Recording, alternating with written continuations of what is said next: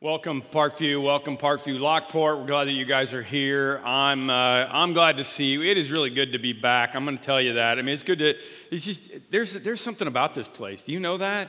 There's something about what God is doing here. Listen to worship being here. I had a good break. I need to be out of here every once in a while because there's no place for me to go around here that I'm not on. So I need to switch the switch off every once in a while, and I need to see my family. So I got to spend a bunch of time with my family, a bunch of time down in Missouri with all of Denise's family down there, which is always interesting. I have two brother-in-laws, Denise's brother and brother-in-law, that are both some of my best friends, and we spent some time together, and this is the result. Got pulled over by the boat police. Have you ever been pulled over by the boat police? Anybody ever been pulled over by the boat police? Okay, all right, good. All right, I feel you. All right, I wasn't, like breaking the law. I wasn't, drunk driving or anything. My not the dumbest brother-in-law broke the light on the back of the boat. It had one of those. The boat we were using had one of those poles with a light on it, and he broke it trying to put it in. So it's dark. You're supposed to have a light on. So his heart is bigger than his brain. So he was using his iPhone as a light. Right? Isn't that what we do? The iPhone fixes everything, ladies and gentlemen.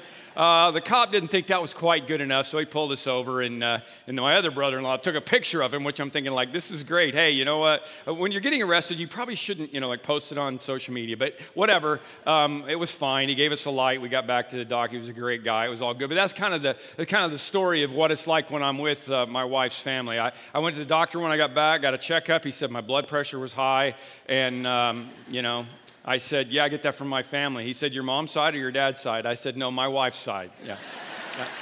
That you'd have to meet him, okay? Last weekend, I got to preach at a giga church. That's over 10,000, a big church in Phoenix. Good friend of mine, Cal Jernigan, who's preached here for me, invited me in to preach in Phoenix, which is really nice anytime but August.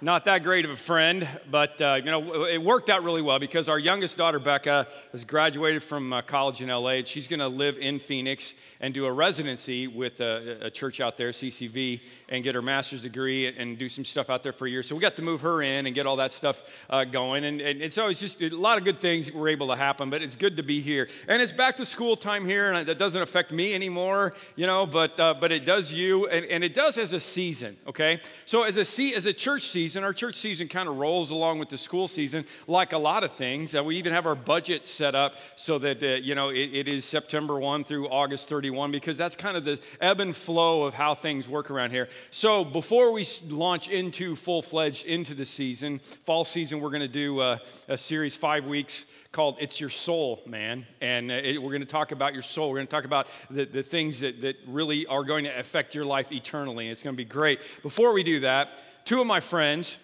and I have decided we're going to get together and do a series at all of our churches at the same time, which is not unheard of, but this one's going to be a little bit different because Gene Apple is a pastor out at Eastside Christian Church in Fullerton, California. He was a teaching pastor at Willow Creek up in South Barrington. You've heard him preach here. You love him. He's going to preach here next weekend, and then he's going to send the sermon to Eastside that he preached here, like the video of it, and they're going to watch him out in California. And so he's going to do the first one, and then I'm going to do the middle two here, and then Mike Bro, who is also a teaching pastor at Willow and is now the pastor at Heartland Church over in Rockford, is going to do the closer. So we're going to do that, and there are other churches that are going to jump in and steal our stuff and maybe even show the video. So we thought it would be kind of fun, and it's going to be called Risk It.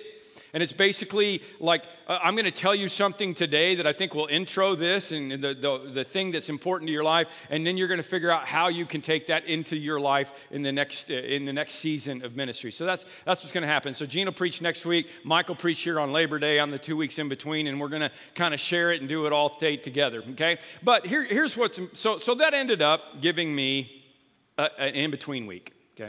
I didn't want to start something because we're working on stuff together, so gave me an in-between week. And so I've been thinking, you know what? I'm just going to do if I had my chance to do one last sermon, what would it be?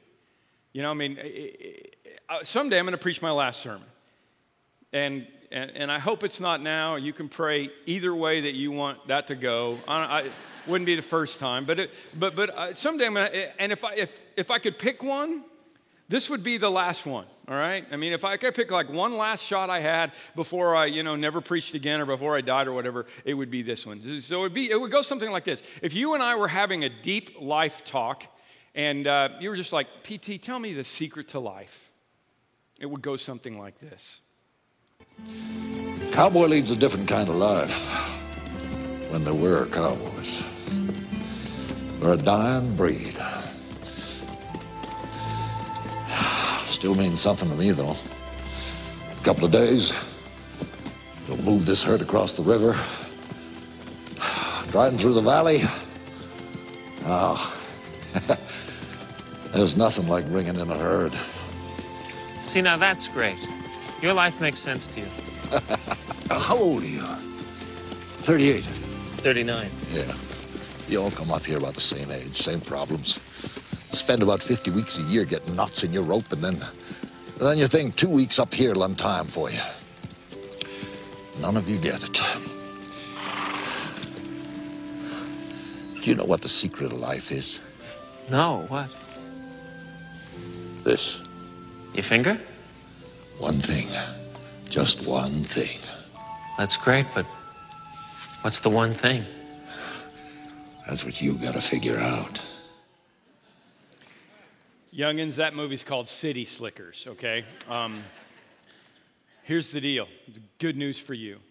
If you and I were having that conversation, I would say that life is about this. It's about one thing. As a matter of fact, it's kind of interesting.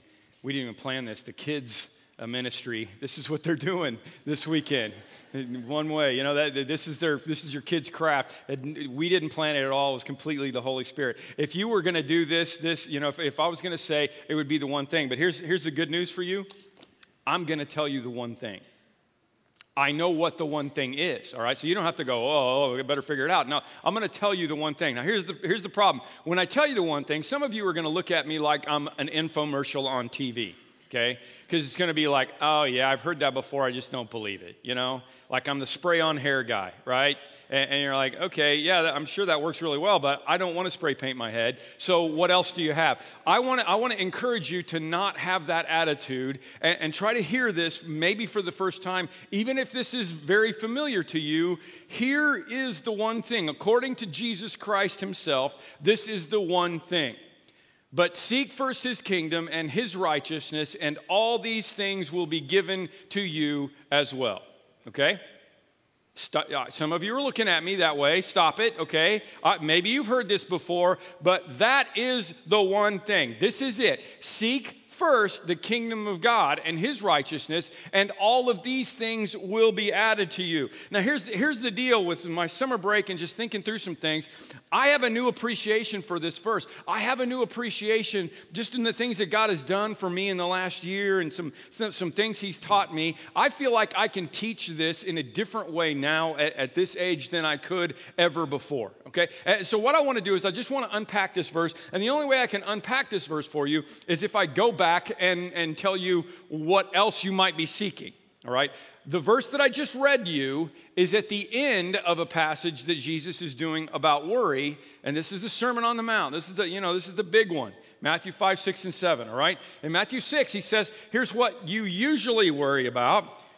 Don't store up for yourselves treasures on earth where moth and vermin destroy, where thieves break in and steal, but store up for yourselves treasures in heaven where moth and vermin do not destroy, and where thieves do not break in and steal. For where your treasure is, there your heart will be also. All right? The first thing Jesus says we normally spend our life seeking is treasures. Even if we're not doing it like we're trying to be rich, like we want to own the world, like Donald Trump or something like that, even if we're, not doing it that way, even if it's just, man, I hope I have enough money to pay the bills, or I hope I can send my kids to college or whatever, that's still something that we normally seek. It's something normally at the frontal lobe of our brain. All right, it goes on. Therefore, I tell you, do not worry about your life. What you will eat or your body or what you will wear. Is not life more important than food and body more than clothes? Look at the birds of the air. They don't sow, they don't reap, they don't store away in barns, yet your heavenly Father feeds them. Are you not much more valuable than they are? Most of us aren't worried about necessarily where our next meal is going to come from. Maybe you are, and if you are, please let us know because we want to help you. But most of us are in a place where we spend our time thinking about life, okay? Life, that's the second one. It's back to school's time. Don't worry about your clothes. Oh, no, we got to get the kids, their clothes for school. We got to get their backpacks. I remember all those things, right? You're worried about life and the things that go on. He goes on, he says, why do you worry about clothes? See how the lilies of the field grow? They do not labor or spin. Yet I tell you that not even Solomon in all of his splendor was dressed like one of these.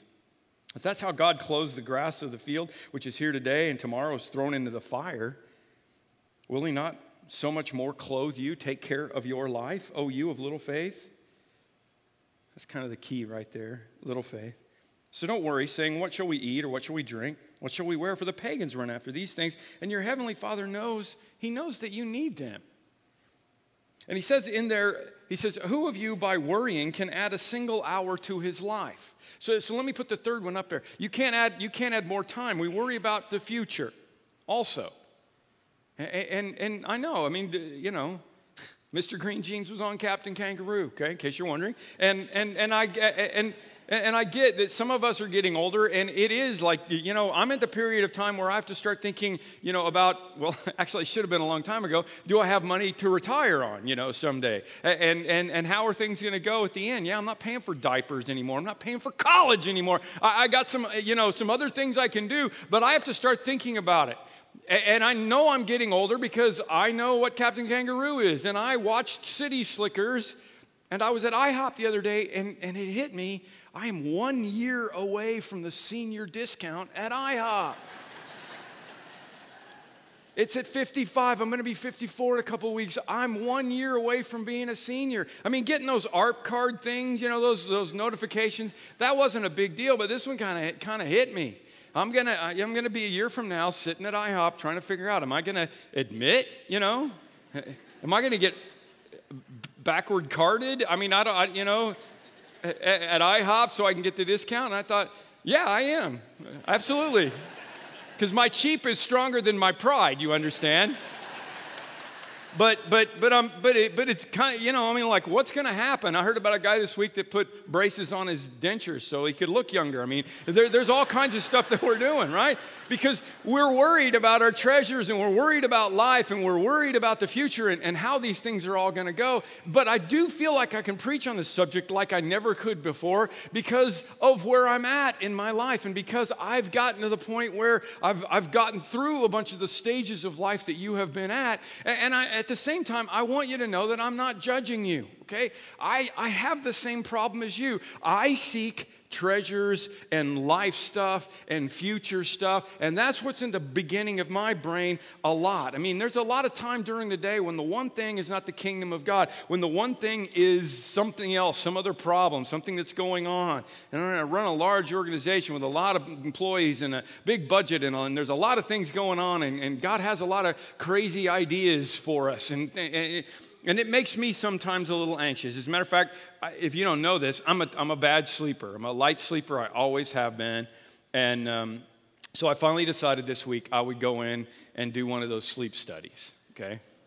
Which, is just wonderful, wonderful experience, okay?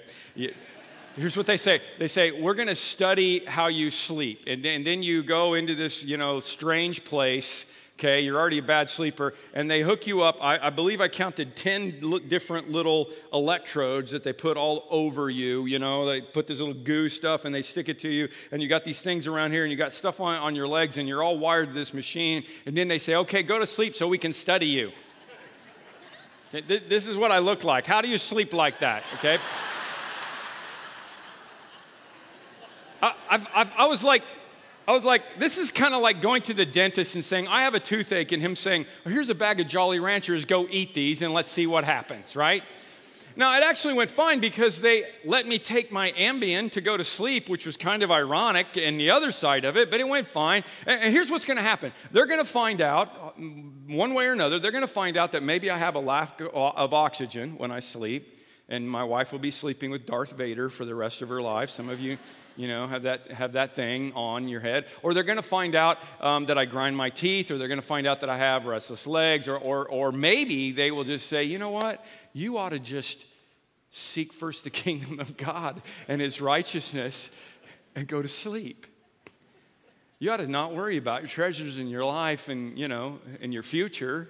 Just let God run the universe and see how things are going to go. Here's what's funny about this verse. Jesus says, I know that we all worry about those things, but who is it that really worries and runs after those things? It's the pagans. Right? The unbelievers, they run after these things, and your heavenly Father knows that you need them, okay? The difference between being a believer and not being a believer is about who you really believe is in charge.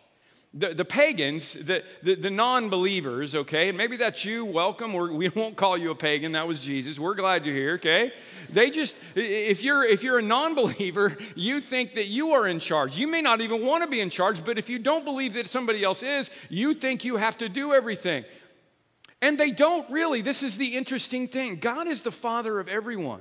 It doesn't matter whether you believe or not. Did you notice in that passage, it doesn't say that Jesus takes care of the Christian sparrows. It doesn't say that God our Father takes care of the Christian lilies. The Christian lilies look pretty and the other ones are dead because they're going to hell. It doesn't say that at all. God takes care of all the lilies and all the sparrows and all the people in the world because every one of them is his child, okay? Don't get me wrong, I believe in prayer. I believe that God answers prayer, and that Jesus is going to go on in this passage and say, if you seek, you will find. If you knock, the door will be open. I believe that that's important, but it's about God being our Father. Please, it always comes back that God is the Father, and he's the Father of everyone. So he's going to give everyone the food that they need. Maybe it's from me to give to you. That's how the poverty thing got the way that it is. We should take care of that. But God's taking care of everything. But if you have a special request, he's going to help you with it. My youngest daughter's bedroom to this day is painted hot pink. The walls are hot pink because that's what she wanted. When she was like in 6th grade going through her disco phase, she wanted hot pink walls. And she keeps asking me to paint it, and I won't because I think it's funny. That's what she wanted. You made your walls and you lie in them, okay? You're never here anyway. What do you care? Why would I paint your room? We use it for storage, okay? But we're gonna do this, right? We're gonna take care of. God's gonna take care of everybody. And if you're a believer, He's gonna answer your request. Here's the difference, okay? This is not about making God happy. Please understand this. Jesus is not saying, seek first the kingdom of God, and then God will be happy, and He will bestow on you these wonderful blessings. This is about me.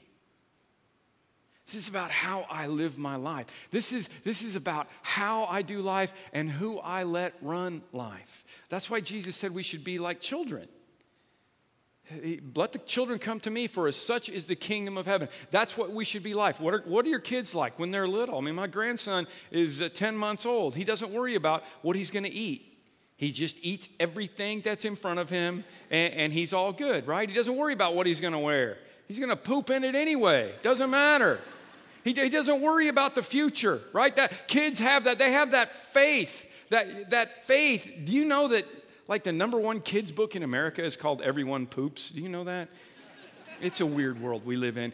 Charlie doesn't care about those things. Your kids don't care about those things. They have the faith in their father and their mother to take care of them, and that's how we should live. And how much easier is their life? How much better do they sleep? How much more quality of life does a kid have? Kids laugh 100 times a day. Adults, on average, less than 30. Why is that? Because we think we run the universe.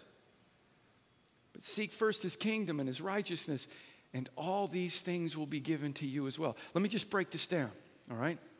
Do a little English lesson. Let's just break it down. But, all right, it's a contrast. So you could worry about your treasures in your life and your future, but rather what you ought to do is this. Seek. Seek. There's a diligence to this word, okay? Jesus doesn't say, hey, look around for the kingdom of God. He doesn't say, if it happens to occur to you, think about the kingdom of God. He says, seek. You got to go look for it like it's your kid and they're lost. As a matter of fact, it's the same word used in Luke 15 when the shepherd has lost one of his lost sheep. He leaves everything and he goes and searches for it. You seek. It's your car keys. You're late for an appointment. That's how you should live your life. It's your iPhone. It's in the septic ejector pit. You seek, ladies and gentlemen. Okay? When is the last time you treated the kingdom of God like it was something that you absolutely had to find? Seek first. It's the one thing. One thing. Greek word protos literally means first in the line of other options. Okay, you have plenty of other options. God recognizes that. Seek first the kingdom. Bob Benson is a writer and a speaker, and he was speaking for his son's commencement service from college. And it was, back in the day, he was all dressed up for this thing. And he was a preacher and a speaker, but he was a little bit more nervous because it was commencement. He wanted it to do a really good job. So he really worked on his message a lot. And he went out and bought a new 3-piece suit, with the vest and everything. And he said, I got up that day. I was feeling really good. I got all dressed. I went up. I did my speech. I felt like I nailed it. There was really good response. And I went back and I was hanging out with my son and some of his friends. And one of his friends came up to me and said, hey, that was a really good job, but did you notice you had your vest buttoned the wrong way? And sure enough, he'd it was like cockeyed. So the whole time he's giving this great speech that he thinks is so inspiring, he knows that everybody's just looking at him because he's an idiot, because one hole is up here and one button's down here and they don't match up. And he, as he was contemplating it, he said, it's really easy to get your vest buttoned the wrong way. If you button it the wrong way at the top, you're going to button it that way all the way down. If you get everything lined up, it's going to line up all the way down.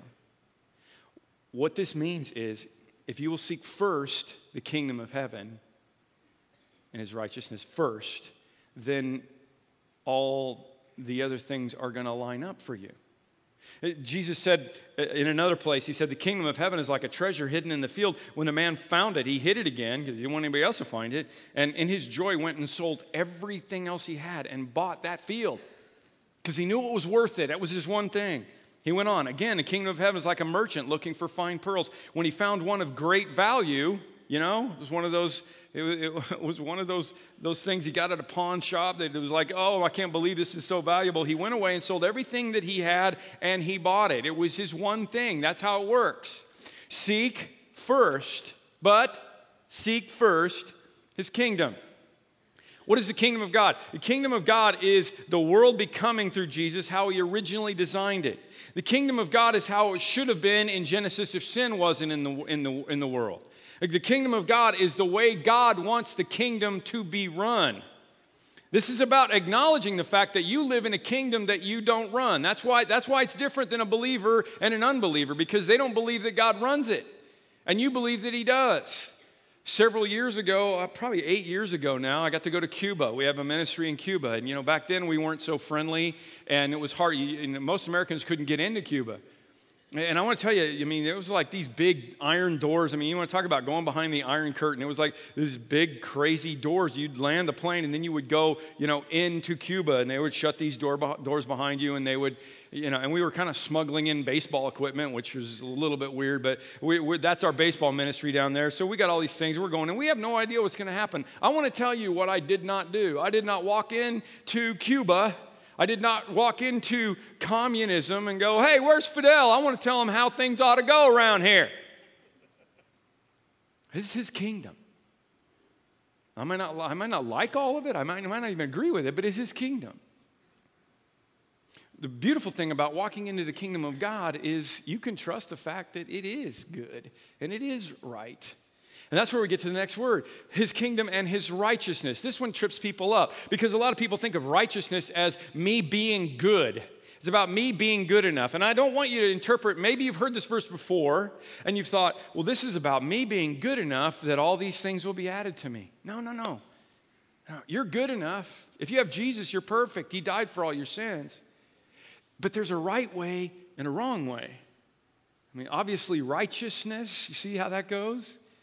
There's a right way and a wrong way. And if you will figure out that God's kingdom, it's his kingdom anyway, even if you don't like it and you don't understand it, you should seek first that kingdom, but it's the right way and it's going to help you. And what's going to happen if that happens? And all these things will be added to you as well. All what things, you guys? All the treasures and the life and the future and all the other dumb stuff that we were losing sleep over in the first place as well. All those things will happen as well. You'll have all the stuff that you need. Dallas Willard talks about the fact that we have to trust the kingdom of God is the one that we really want to seek, and a lot of times we don't. A lot of times we're like, oh, I don't want to have to be with God all the time. I don't want to have to do things God's way.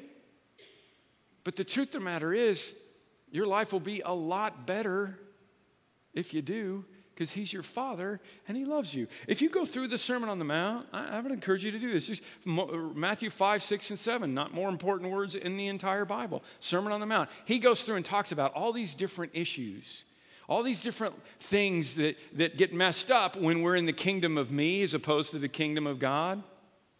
Like, for example, love your neighbor or love your enemy.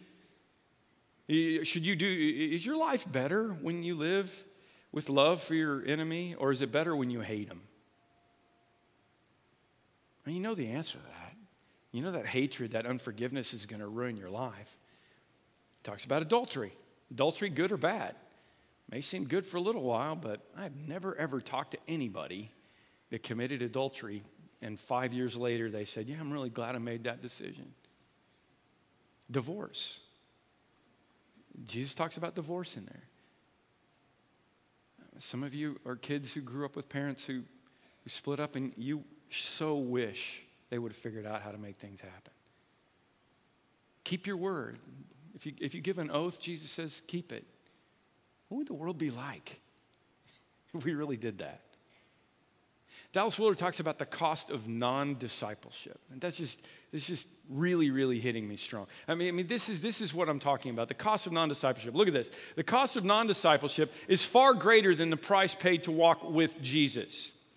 See, the problem is a lot of times when I talk to people about the kingdom of God, they're like, okay, I know I need to. I believe in God. I want to follow Jesus. But it's about all these things I have to give up. And I always try to say, and it's just easier for me now that I'm older, I always try to say, if you could just understand that the stuff that you're giving up is not helping you, and the stuff that God wants to give you is the best life you could possibly have, it would change everything. The cost of non-discipleship is greater than the price paid to walk with Jesus. Non-discipleship costs abiding peace. You can't have that if you don't know who's in charge, or a life penetrated by love, or faith that sees everything in the light of God's overriding governance for good, or hopefulness that stands firm in the most discouraging of circumstances, or power to do what is right and withstand the forces of evil. That's inside of me, but if I don't know it, it's not going to help me. In short, it costs exactly the abundant life that Jesus said he came to bring. You can't have abundant life unless you get this, okay? That's why this is the one thing. That's why if I get hit by a bus this week, it's all good. This is the best thing I can tell you. One thing. Then he goes on, he says, the correct perspective is to see following Christ not only as the necessity that it is, because it is, he's in charge, but as the fulfillment of the highest human possibilities in life on the highest plane. This is the best place that you can be. If you're from around here, you know that my life's mantra, my creed in life is heaven to earth, earth to heaven. I have it tattooed right here in the middle of my cross, okay? I would have a longer mantra, but there's limited, space to work with here. I can't put the 23rd Psalm on there. It'd be too small. Nobody'd see it, okay? Heaven to earth, 6 words. That's what I got. Heaven to earth, earth to heaven. That's my mission. That's what it's about.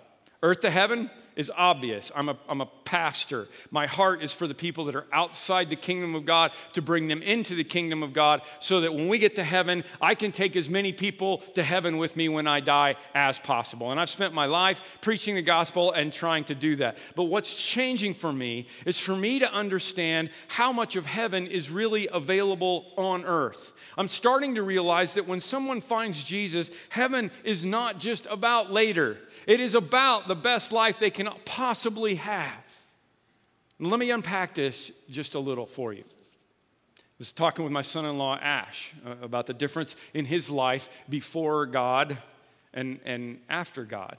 And it's a perfect illustration. And let me tell you about how the whole thing happened. Can I just unpack this story? I blogged about it recently. It's been weird for us to think back, to think about Ash and think about his life and to realize that we've been praying for him literally for probably 30 years. He's going to turn 30 in a couple of months. And before our kids were born, we prayed for our kids' spouses. So we've been praying for Ash all of his life. Here's the weird thing. We would just be, we're doing it for our grandkids now. Lord, please, whoever our grandkids, if you choose to give our grandkids a spouse, please help them to grow up and know you. And all these times we're praying for Ash, we are assuming that we're praying for a kid that, might be one of your kids, We're assuming that it might be, Parkview kid. I'm glad that didn't happen, but, we're assuming that, someone she'd meet, in college or high school like her sister did, or, at least some kid who grew up in a church in the U.S. That's just kind of where your brain is at, right? Just processing it that way. That's what I assume, because I know that Rachel's going to be only attracted to a strong believer. I know that. I know she's not going to, get yoked with somebody that's not going to be a great dad to her kids, and that's going to involve Jesus. I knew all that, which she was, but Ash only became a believer after she got to know him as a part of a ministry that she was instrumental in starting. And here's the craziness of the story. I've got a friend who's in town this weekend who preaches at a church down in Savannah who is actually responsible, who'll be at the next service. He's actually responsible for this stuff happening because of God, okay, and how God works things out. Hey, this guy, my friend Cam, was the president of the convention that I was president of last year, and it was several years before that, and I was on his executive committee.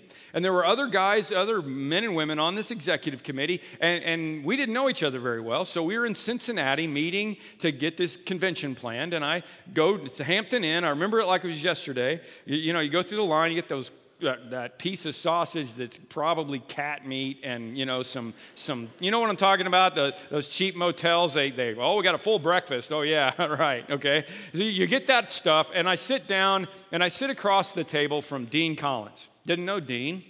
He was is the president of Point University down in Atlanta, and started talking to him, and he started telling me about how his daughter and son-in-law were going to go start a campus ministry in England with a mission group that we support, and they were going to go do this campus ministry in England. And as soon as the words are coming out of his mouth, the Holy Spirit is going, Rachel needs to do that. Rachel was always, infatuated with Europe and things anyway, and music was going to be a part of this deal, and campus ministry, and she was getting ready to be a junior in college down in Nashville. And so, I just really felt like that was the right thing. And so she literally quit school. They wouldn't let her stay in school and do this, and went and enrolled in the University of Birmingham, England, so that she could go help start this campus ministry. And I've talked about it before, but in that midst of that thing that happened, she meets Ash, and Ash is a part of this ministry, and he meets all these people, and he does not understand the things of God at all. 4% of England are believers right now. He doesn't understand any of these things, but he sees Jesus. He sees the one thing in these young people. And actually, Nathan Jones, who's our student minister, was one of those people as well. He sees it, and he comes to Christ, and he not only, because of that breakfast, comes to Christ, but he ends up becoming my son-in-law and the father of my grandson. Now, how does all that happen? I can't make that happen. Only God can make that happen.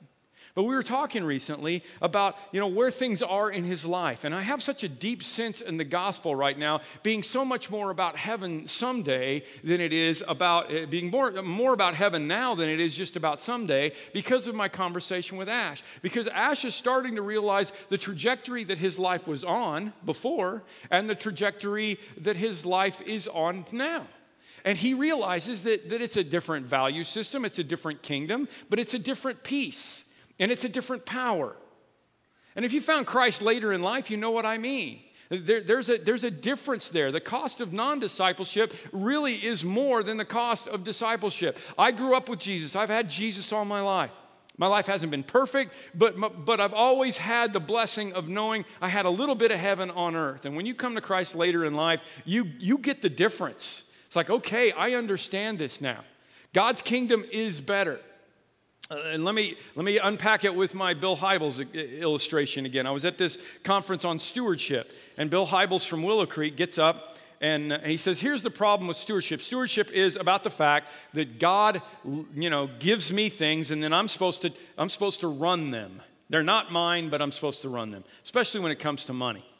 And he said, he got up and he got to a whiteboard and he said, here's the problem, you guys. Currently, what we do with our people is we say, here's the deal. Here's B. Let's just say that B is where you want to be. Maybe, at 54 years of age, I want B to be, I'm ready to retire. I own a restaurant. I got, my house paid off, or whatever it is B, okay? And we talk to these younger people and they're at A and they have a goal of B.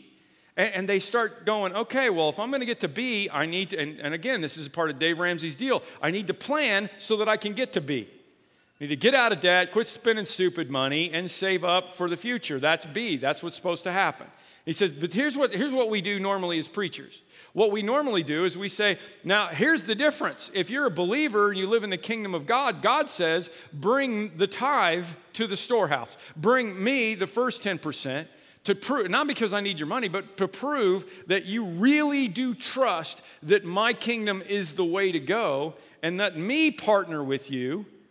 And the Bible promises that if we do that the floodgates will be opened by God, that we will not have room enough to store the blessings of God. And we preach, with 90% of me, plus God, is going to get me to B. And I guarantee you, I believe that 100%. Here's what blew my mind. Bill said, but what if there is a C? And that's where I live. I live in C. I live in the life of C. And Ash is already realizing that he lives in the life of C. He's already realizing that all the things that I think I wanted and all the things that I wanted to be able to do at B, at whatever B is, at 54 years of age, whatever those things are, they pale in comparison compared to the things that God has actually given me and the place that I live. It's something to the effect of immeasurably more than all we could ask or imagine. That's what C is. That's the life of C. Immeasurably more than all we could ask or imagine, according to His power that is at work within us. If we do this, okay? If we do this, I'm anxious for that perfect version of heaven someday where there will be no more tears and no more death and no more pain. I'm anxious for that. But every once in a while, you and I need a reminder that some of heaven is available on earth. We might not get the life of Z when we get to, that's going to be heaven. It's going to be that much better than where we are right now. But we could live in C instead of B. We could live in C instead of A. Here's what the prophet said, that God said to him. I know the plans I have for you, declares the Lord. Plans to prosper you and not to harm you. When God's calling you, this is what He wants. Plans to give you hope and a future. Remember that future thing? Then you will call upon me. You come and pray with me, and I will listen to you. You will seek me and find me when you seek me with all of your heart. Now, all of your heart, that's what's going to happen. That's when I'm going to show up, when you seek me with all your heart. One thing, and I will be found by you, declares the Lord, and bring you back from captivity. Again, with the Dallas Willard. The correct perspective is to see following Christ not only as the necessity that it is, but as the fulfillment of the highest human possibilities and life on the highest plane. So what I believe is that my grandson's life, isn't he a doll? I haven't showed you a picture in a while, I needed to.